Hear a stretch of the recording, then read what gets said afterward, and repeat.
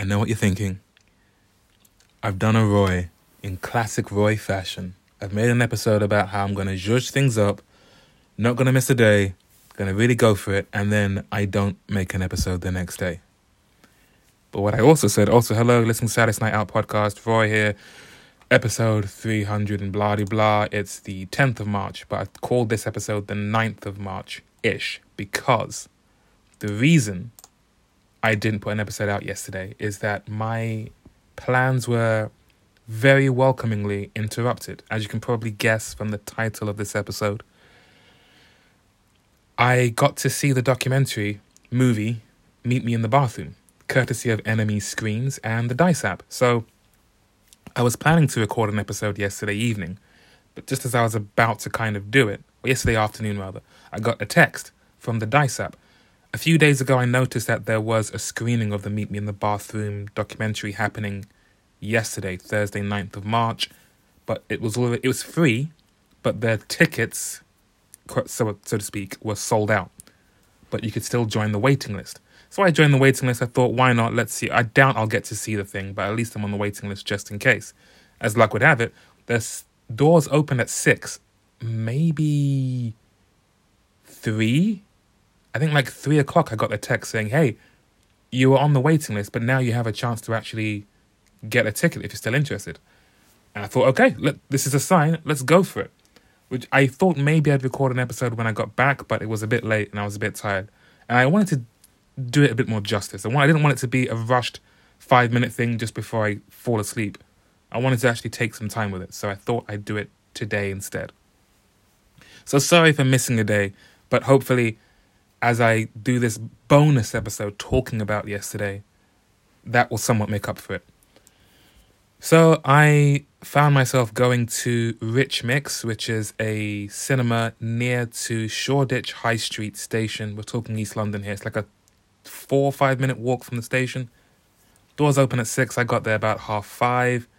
Went by myself because you could only reserve one ticket, and it was a very impromptu decision. I went in, asked about it. They said, oh yeah, just go upstairs. Went upstairs. It's like there's a bar. I'm by myself. I've got time to kill. I'm nervous. I feel awkward. So I got a medium Coke. Looking around, everyone else has got beers and everyone else has an alcoholic beverage. And I instantly look like a 13-year-old kid because I've got, you know how cinemas will put, pop drinks in that kind of plastic, like McDonald's or something. So everyone else has got glasses with beers and wines and so on. And I'm there with like a plastic cup of Coke. Thinking like, right, perfect, I'll blend right in. So I sit down for a bit and then I see a bit of a crowd building around the entrance you all just walked through. So I head back to that entrance and realize they are forming a queue, and that at the head of that queue, you redeem your QR code for your ticket from Dice, which I'm a big fan of the Dice app. I'll talk more about it as we go on, but for something like that, to get that last minute text of, hey, you're on the list if you still want to go, that's a really fantastic thing. I've mentioned in the past the many, many free gigs I've been to thanks to Dice and people and so on that have happened because of it. So this was really cool. You get to the front of the queue, you show your QR code and like, yep, you're on the list, fantastic. You get a wristband. You also get a free little thing of popcorn and a free drink. So the Coke was unnecessary, but now I'm holding my backpack, which I brought a copy of the Meet Me in the Bathroom book with me, just on the off chance that someone from the book would be there and maybe I could get my copy signed. Stay tuned to find out if that did happen. So I'm holding my backpack, my coat, this stupid cup of Coke, and the free popcorn, and just trying to juggle it all. Then after you get through the queue, you show your QR code, you pick those 3 things up, you head to the end of the bar, and then about 30 seconds later, they started to let us into the cinema. I'm going by myself. I'm behind 2 people, like whether it's the first ones that walked in. And as you walk into the cinema, there are 3 rows that have been marked as reserved. They've all got a sheet of paper that says reserved on them. There was also clearly a guest list when you went to, redeem your QR code. There was one half of the desk was for people who had got a ticket through Dice, and the other half of the desk was for people on the guest list. So there's a slight sense of, I wonder who might be on the guest list. I wonder who you might see. I wonder if I'll get my book signed. We go into the cinema. I sit on the row just behind the reserved section next to these 2 people that were just ahead of me. It was clearly the best place to sit, center of the screen, not too far forward, not too far back kind of thing. So I'm now sitting next to these two people, and they want to save some seats for their friends. So they end up saving pretty much the rest of the row to our left. And then another couple ends up sitting next. They ask if there's anyone else sitting next to him. I'm like, no, feel free. So I'm sandwiched between two people that have a bunch of friends coming on my left and another two people on my right. And we get in about 6. Movie didn't start until 7. There was an after party with free pizza at 8:30. So from 6 to 7, it's just the awkward sitting around trying not to finish your popcorn before the film starts. And I'm kind of looking out to see, one, will this thing actually fill up?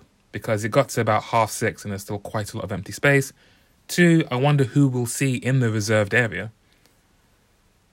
And 3, do I make small talk? Do I just sit quietly? Do I eavesdrop? Do I listen to music? I don't know. I've just sat here waiting for this film to start with nothing else to do.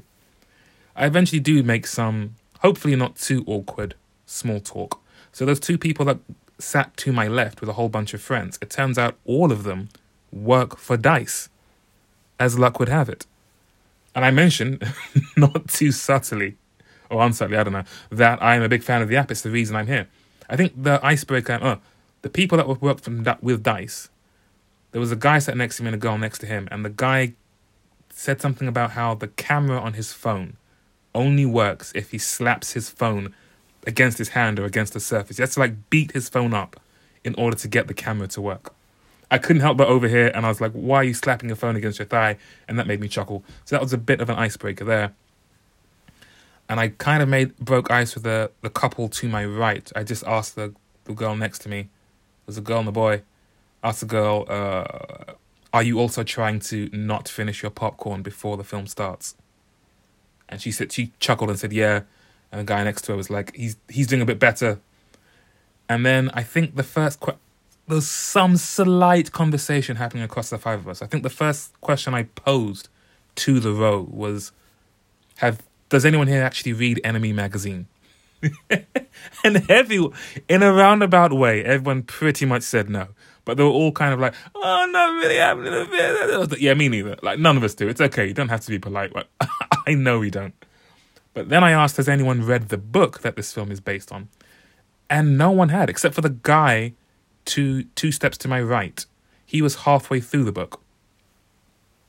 And I kind of asked, so ice was broken, some conversation was made, because it's a delicate line you're crossing between being annoying and trying to start. We all know there's a looming event about to start, so you don't want to start a whole engrossing conversation, which you'll then have to stop because the movie's about to start. But I started asking about how well the people I was sat with knew the bands. I think I might just ask outright how old they were. I think one of them was born in 1997. I said the litmus test is, do you remember 9/11? And the two people to my right said no. They were too young. I jokingly said, well, you didn't miss much. I mean, it was kind of a big deal. But, And we got talking about how they knew the bands. I got the impression, I've made no secret on this podcast just how keen I am on this era and the bands from that time. I very much got the impression no one I was sat with was as much of an enthusiast as I was. I thought I spotted amongst the reserve section, someone walked across the reserve section and sat on the end of our row. I was almost certain it was Abby from the TV show Broad City. If you search Google for Broad City and which one's Abby, I was sure it was them. And I also noticed that sat right in front of me, I'm pretty sure it was the singer-songwriter Will Joseph Cook. So, Will, if you ever listen to this, hi. So I was talking to the people to my right about how they knew the bands. One of them said they're fans of The Killers, and I said, probably not from the debut album though, right? And I said, yeah, well, I kind of listened to it when I was a kid, when I was 8 or something. And I said, oh man, this whole conversation is making me feel very old. But it's okay, I'm cool with it. But the people to my right came to this event same as me. They were on the guest list, they're on the wait list, and then got told, oh, hey, you can come if you want. It's a bit of an impromptu thing, why not? And I think for at least the people I was sat with, they were not learning, but they were getting the whole meet me in the bathroom experience primarily from the documentary we're about to watch, and not like they've read the book or were engrossed in the scene at the time and are now kind of reminiscing. So the atmosphere in the room was pretty cool. I think maybe there was a handful of empty seats at the end, but the closer to 7 o'clock, the room did fill up. Someone named, I'm going to say Ben from NME came to the front and said, "Hi everyone, thanks for coming. I think this might be something semi-regular that NME magazine tries to do, where they screen films for free and you can come along, essentially. I don't know if there are that many more music-based films coming out, or maybe they'll just show classic films, like documentaries about previous artists and things like that. Maybe they'll do one for Shut Up and Play the Hits, Shut Up and Play the Hits, which is the documentary about LCD Sound System, but at least them breaking up when we thought they'd broken up. But yeah, Ben from NME came down and said, "Thanks everyone, enjoy the movie," and then the movie started.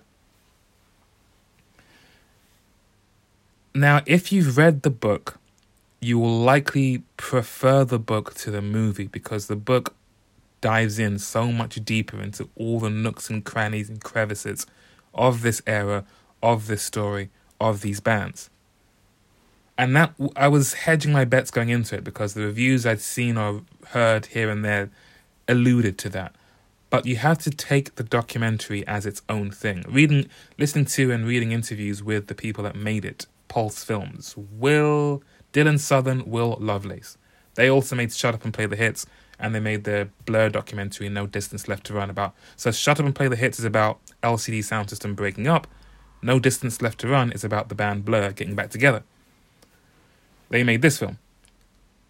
And in some of their interviews, they've mentioned how when they read the book, the first half of the book was the real page-turner. That's the part where it's telling you about the formation of these bands. And that's the really exciting part, where you see things, you see the seeds of what can be, and you see it start to grow and then grow rapidly and go even more rapidly. And you feel like you're a member of these bands and you're in the van with them, and it's all so exciting and it's all happening. A bit like the movie Almost Famous. The way that movie kind of makes you feel like you're in the band. And oh my goodness, we're playing bigger stages. Things are happening for us. So that's what they focus on. They didn't go all the way in depth with all of the bands. They didn't go all the way in depth with the complete career trajectories up to the end of the book. I think at one point there was a conversation about this being a series, which would have been more of a talking head thing, where they show archive footage and then they show one of these members of the band. It's always someone in a studio or in front of a piano or in front of a bunch of guitars on the wall talking about the archive footage you've just seen and the era of that time. Reminiscing, essentially. But what they decided to do instead is just show archive footage and essentially either play this audio from that archive footage or play the tapes, because the book itself is an oral history. The whole book is just people talking about the time. The author introduces it and then steps back and just lets you hear from all these people. So the movie, I think they just took some of the tapes from those interviews and used those. So that's, you either hear people talking about it, or you're hearing the archive footage, and it's all just archive footage. It doesn't cut to Julian Casablancas now in sunglasses talking about, yeah, it was a crazy time or anything. It's just all about the time we're talking about. It starts with the Moldy Peaches, who are part of the anti-folk scene. Adam Green, Kimya Dawson, they start playing like jokey, funny acoustic songs, but with some bites, them interesting songs. They eventually cross paths with the Strokes. I think both Paul Banks from Interpol and Karen O from Yeah Yeah Yeahs perform at some point in the anti-folk scene as well. So it starts with the Moldy Peaches, that segues into the Strokes, then you see Yeah Yeah Yeahs, and then you see Interpol as kind of outsiders. Interpol talk about how they saw the Strokes succeeding, and they're over here feeling like they're getting nowhere. And then later on in the movie, about 14 minutes or so in, James Murphy enters the scene, and DFA, and then the Rapture come as well. There's a little bit about TV on the radio. There's some montage footage. I think the Killers are included. I think the Walkmen are included. But we're mainly talking about the Strokes, Yeah Yeah Yeahs, Interpol, LCD Sound System. A little bit of the Rapture, a little bit of TV on the radio, and a bit of the Moldy Peaches as well.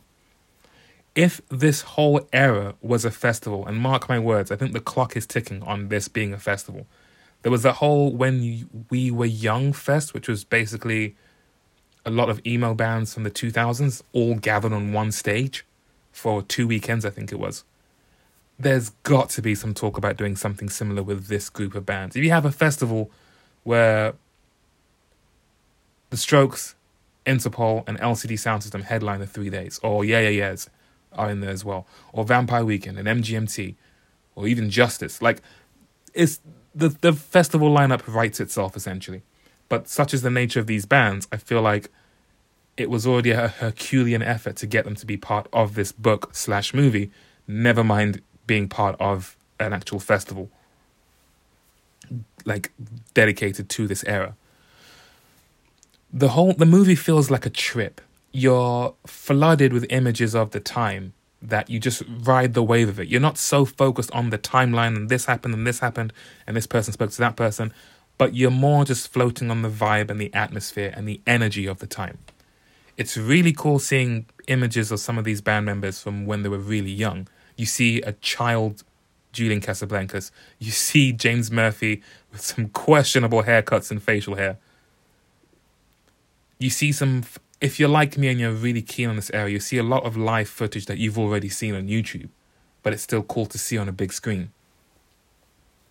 Oh, Ryan Adams makes an appearance, and he is as much a villain, if not more of a villain, in this documentary than he is in the book. Very much spoken about as the guy who introduced Albert Hammond Jr. to hard drugs. Yeah, it's a really nice vibe. The funniest parts, I think, were James Murphy's introduction to dance music. He's very much depicted as a stuffy, uptight 90s indie rock kid who's just jaded about everything, mostly about how he feels like he missed his chance to do what he always wanted to do and be the guy on stage and actually get somewhere with it.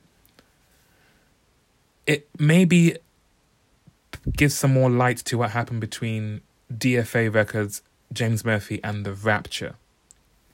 Because The Rapture were first signed to DFA, James Murphy and Tim Goldsworthy made that debut album by The Rapture, but they just took forever to release it, so eventually The Rapture left the label and signed to a major, and that was part of the impetus for James Murphy to start LCD Soundsystem.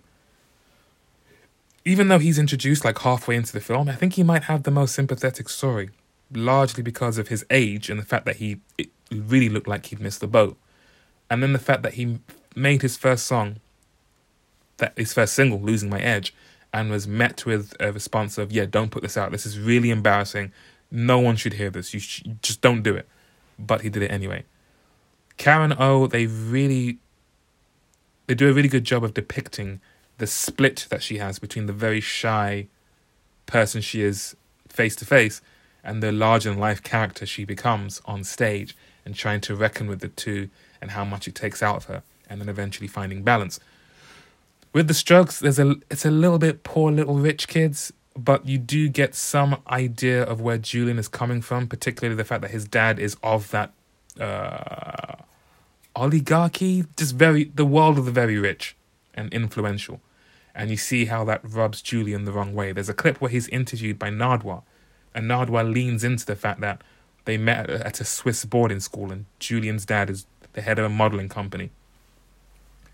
And I think it's meant to be presented as a bit of a gotcha of The Strokes, like, oh, you all come from such privilege or whatever. But honestly, Nardwuar is the one who comes off looking kind of... It doesn't look great for him, because he's correct in the points he's making, but the way he leans into it bristles uncomfortably. TV on the radio are there for, I think, all of about 2 minutes, unfortunately. It's understandable because they only cover so much. You mostly see TV on the radio in the aftermath of 9/11 and people just deciding, you know what, life is just way shorter than you think it is. Let me go ahead and do the thing I've been wanting to do. And also in the necessary exodus from their neighborhoods as rent prices start to go up and the beginning of the end is looming, essentially. Interpol Your first glimpse of Interpol is Paul Banks playing an acoustic guitar at an open mic night, which made me laugh because it's his voice. It's already Interpol, even though it's just him, and he likely hasn't met any of the other members yet, and he's much younger. Never mind Interpol, the band seeming as outsiders. Paul Banks, the person, very much feels that way in this movie as well. To say nothing of Carlos D. I'm very happy with how much Carlos D was in this, because something that I think I've been thinking about with Interpol is that there's been a vacuum in that band since Carlos left. It's understandable he left. They're still great without him. But he was like the only person on the stage when they performed who could strut. Paul Banks was the lead singer, but Carlos, I think, is like the front man. Because Paul Banks is very much behind the guitar and singing and performing. But Carlos would just kind of move around the stage. And also you see some clips of them recording. That guy is so good at bass, the way he plays it, with his drop D lower string and to make it easier to play octaves and so on. But man, he just dances around the bass the entire time he's playing. I actually learned quite a bit of Interpol bass lines because I was going to play them on TikTok Live, which I might get back to in the very, very, very near future. But yeah, it gives you a newfound appreciation for just how good Carlos was. With each band, I cannot praise enough Lizzie Goodman's effort for making this book happen. The bands are great, the songs are great, the shows are great, but each individual story is amazing. But for someone to recognize there's way too many stories here to just let them only exist as hearsay, this needs to be captured. Because in the book, you see more of each band's trajectory further into their careers. You see more bands. You also see about music journalism and bloggers and people taking pictures at gigs, and things like the Cobra Snake, and the parties that were being thrown, and the technology that was changing.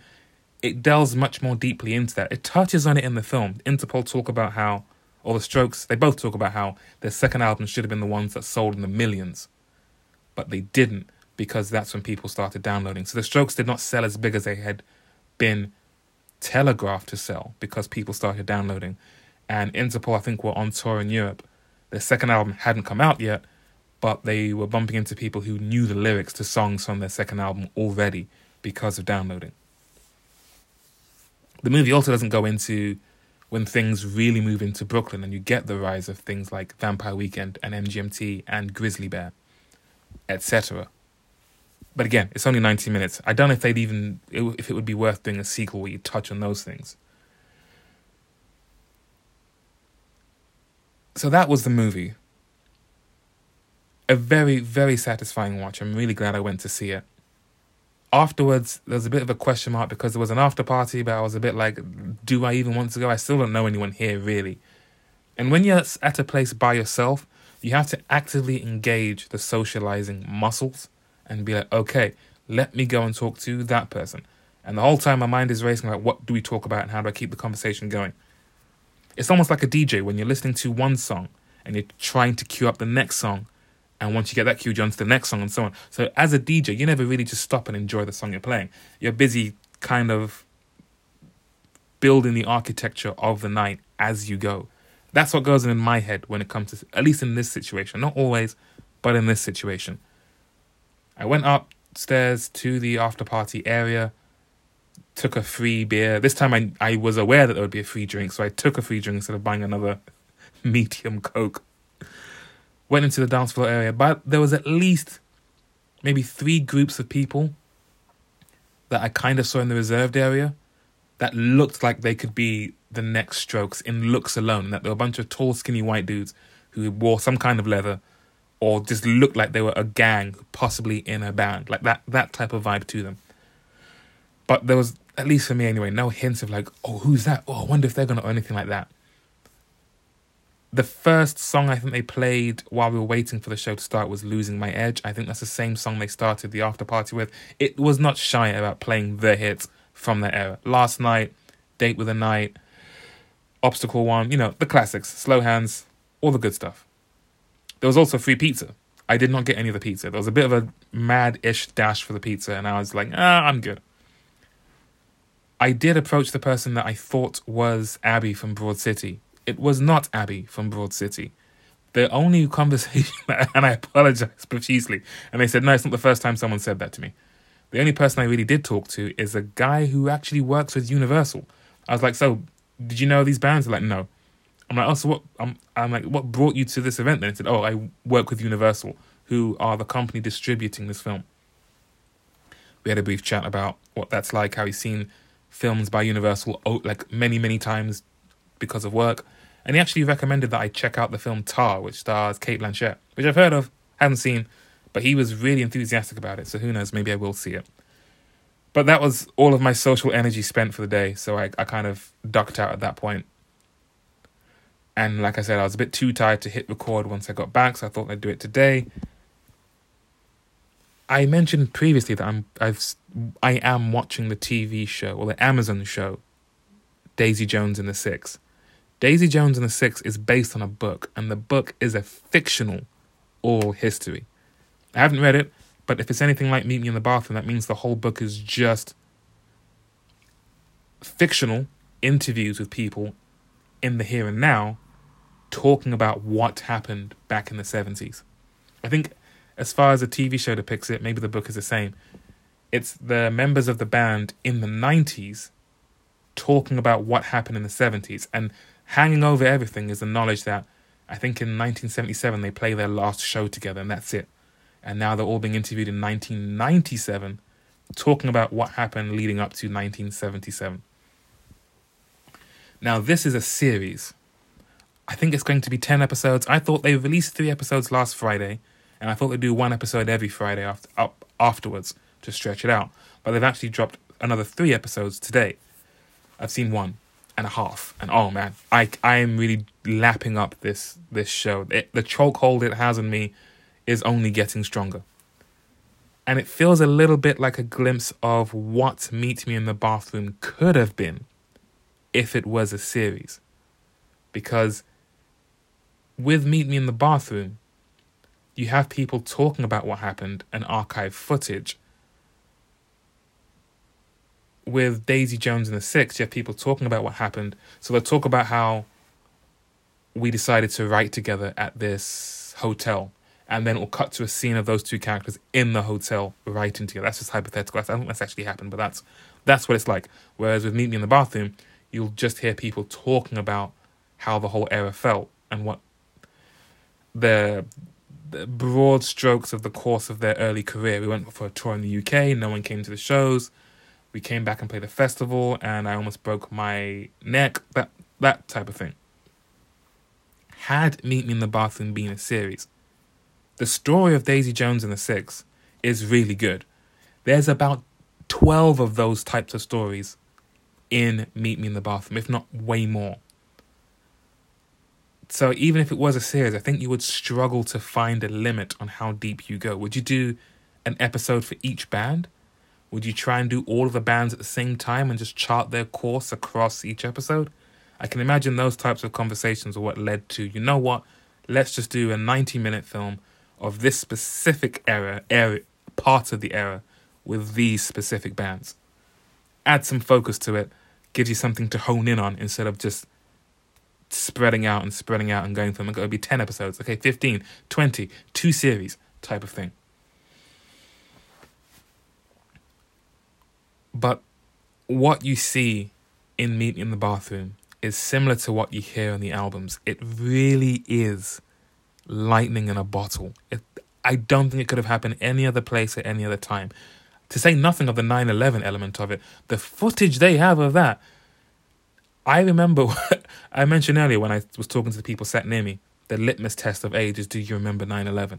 I remember getting on the bus home from school, I think, when the actual incident was happening. And I got home, we turned on the music channels, I think MTV, as we typically do after school day, just watch music, TV and so on. And underneath all the music channels, there was like a scrolling text that just said, change to any news channel now. And yes, we did. And then you saw the footage of what was going on in America.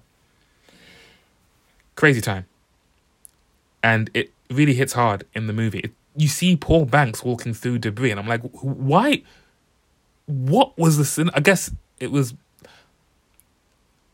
I think it's easy to forget what the reality, or neglect what the reality must have been of living in the city after what you saw on the actual day.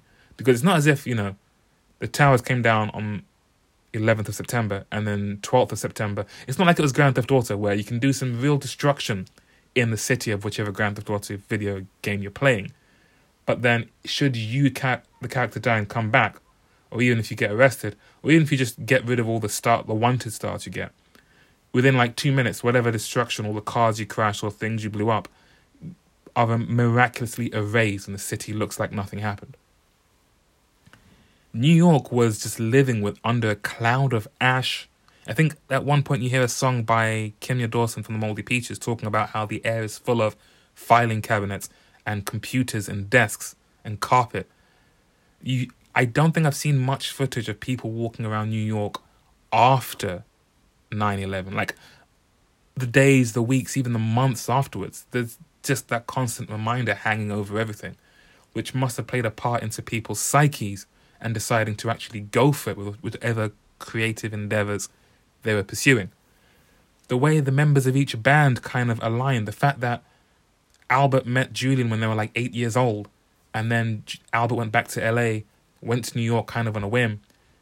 Well, not on a whim, he went to study film and just find himself essentially, and then was like, oh yeah, I think the story in the book, because I was reading the book on the way to the screening, just why not? And I started from the chapter about how the Strokes know each other. Albert went to New York for a film school thing. He went with his mum. As they're unpacking his stuff, she looks out the window and sees the name Casablancas on the side of a building and says, isn't that boy that you met in Swiss boarding school, isn't his last name Casablancas?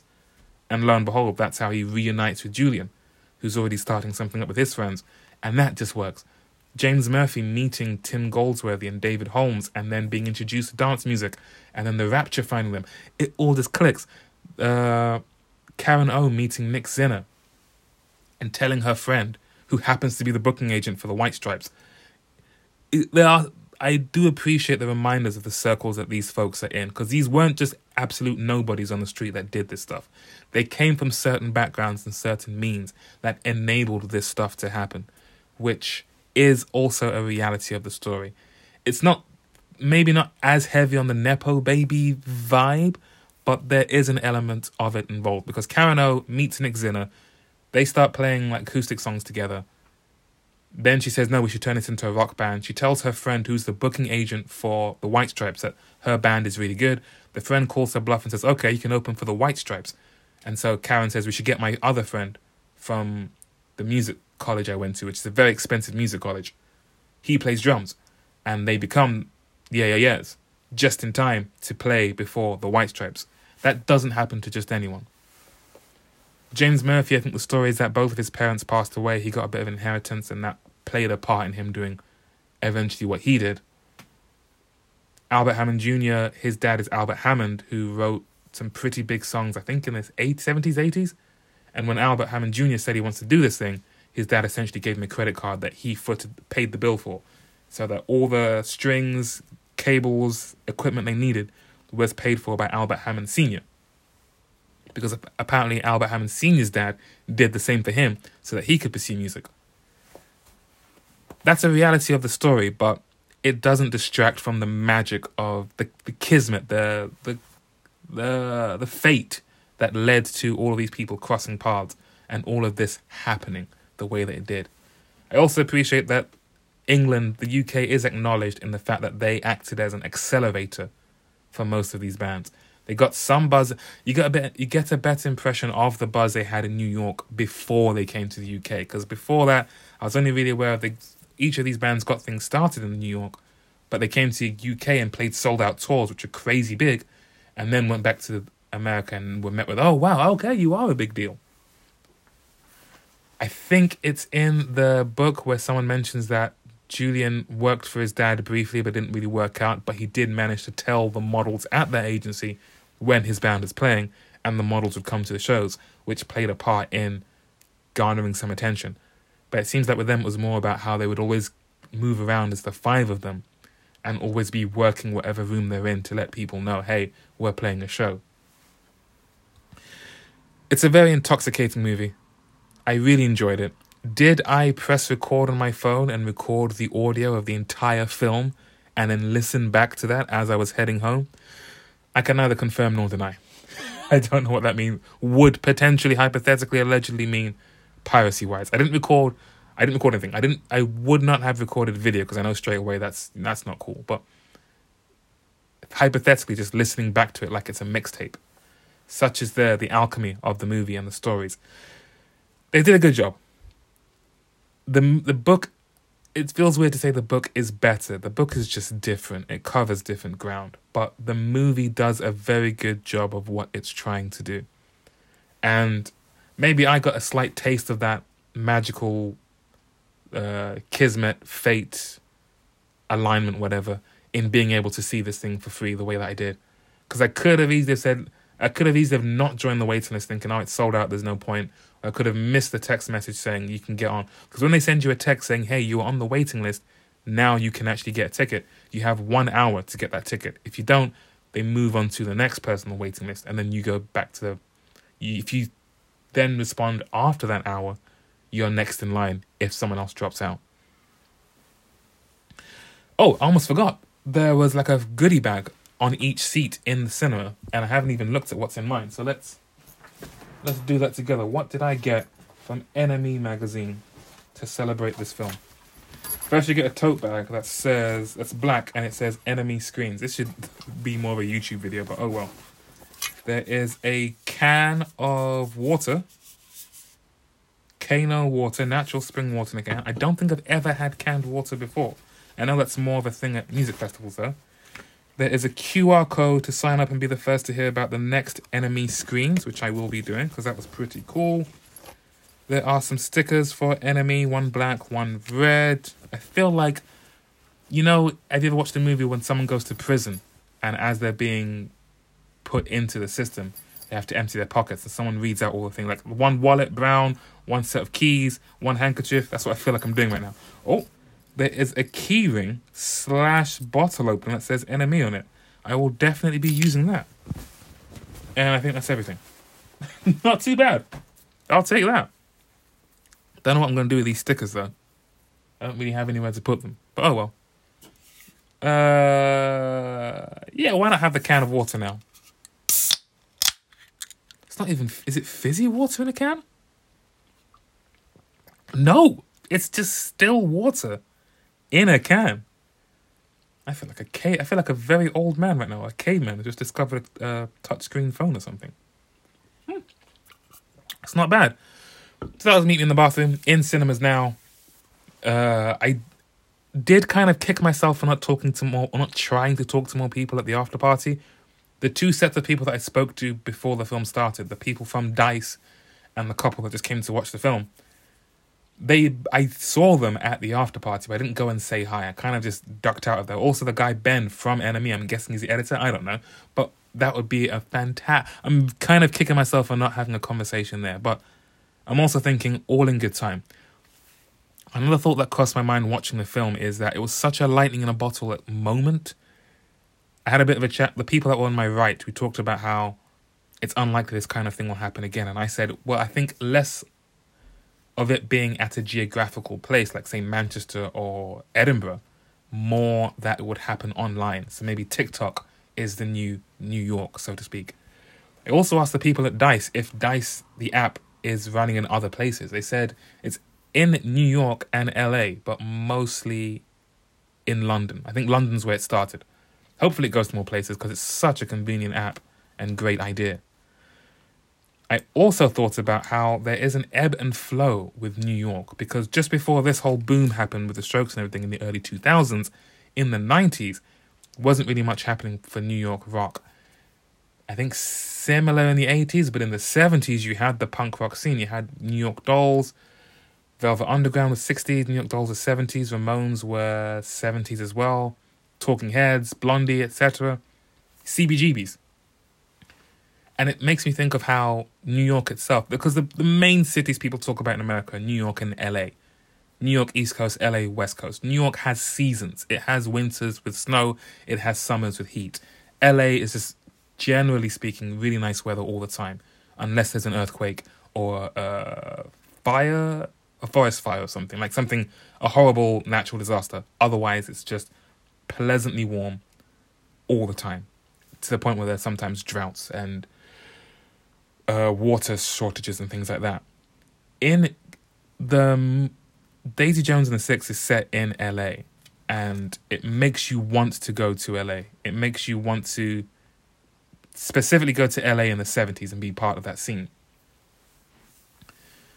Because I think in the 60s, the singer-songwriter thing really took off. Laurel Canyon, which is in LA, or in California anyway, and everything kind of headed west, but I don't think things ever really left the west in that regard.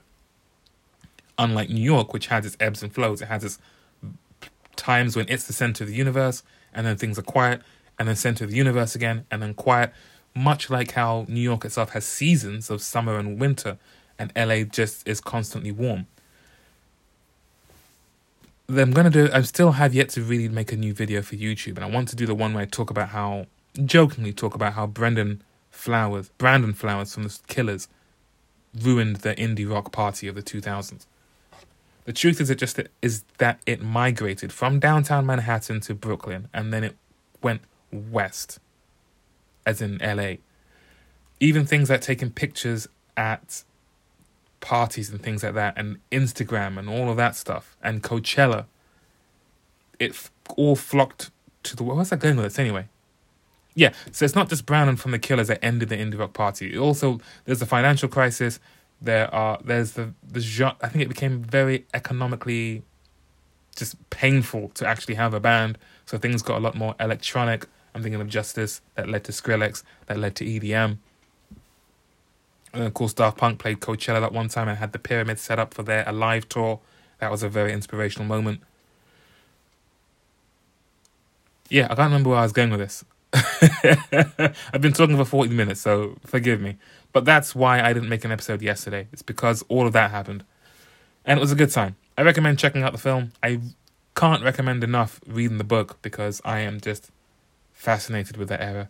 And I think I might start my, fifth reread at this point. Just reading that one chapter on the way to the screening. I was like, oh man, I forgot how fun this book is. So I might be reading that again. I'm going to make another episode today just to try and catch up a bit. So this kind of counts as yesterday's episode. I'll do another one about today. And we'll hopefully get back on track. Otherwise, thanks for listening. You know where to find me, link in the bio, etc. Blah, blah, blah, blah. Thanks again, Dice and Enemy, if ever you folks should happen to hear this. And I'll catch you on the next one. Take care.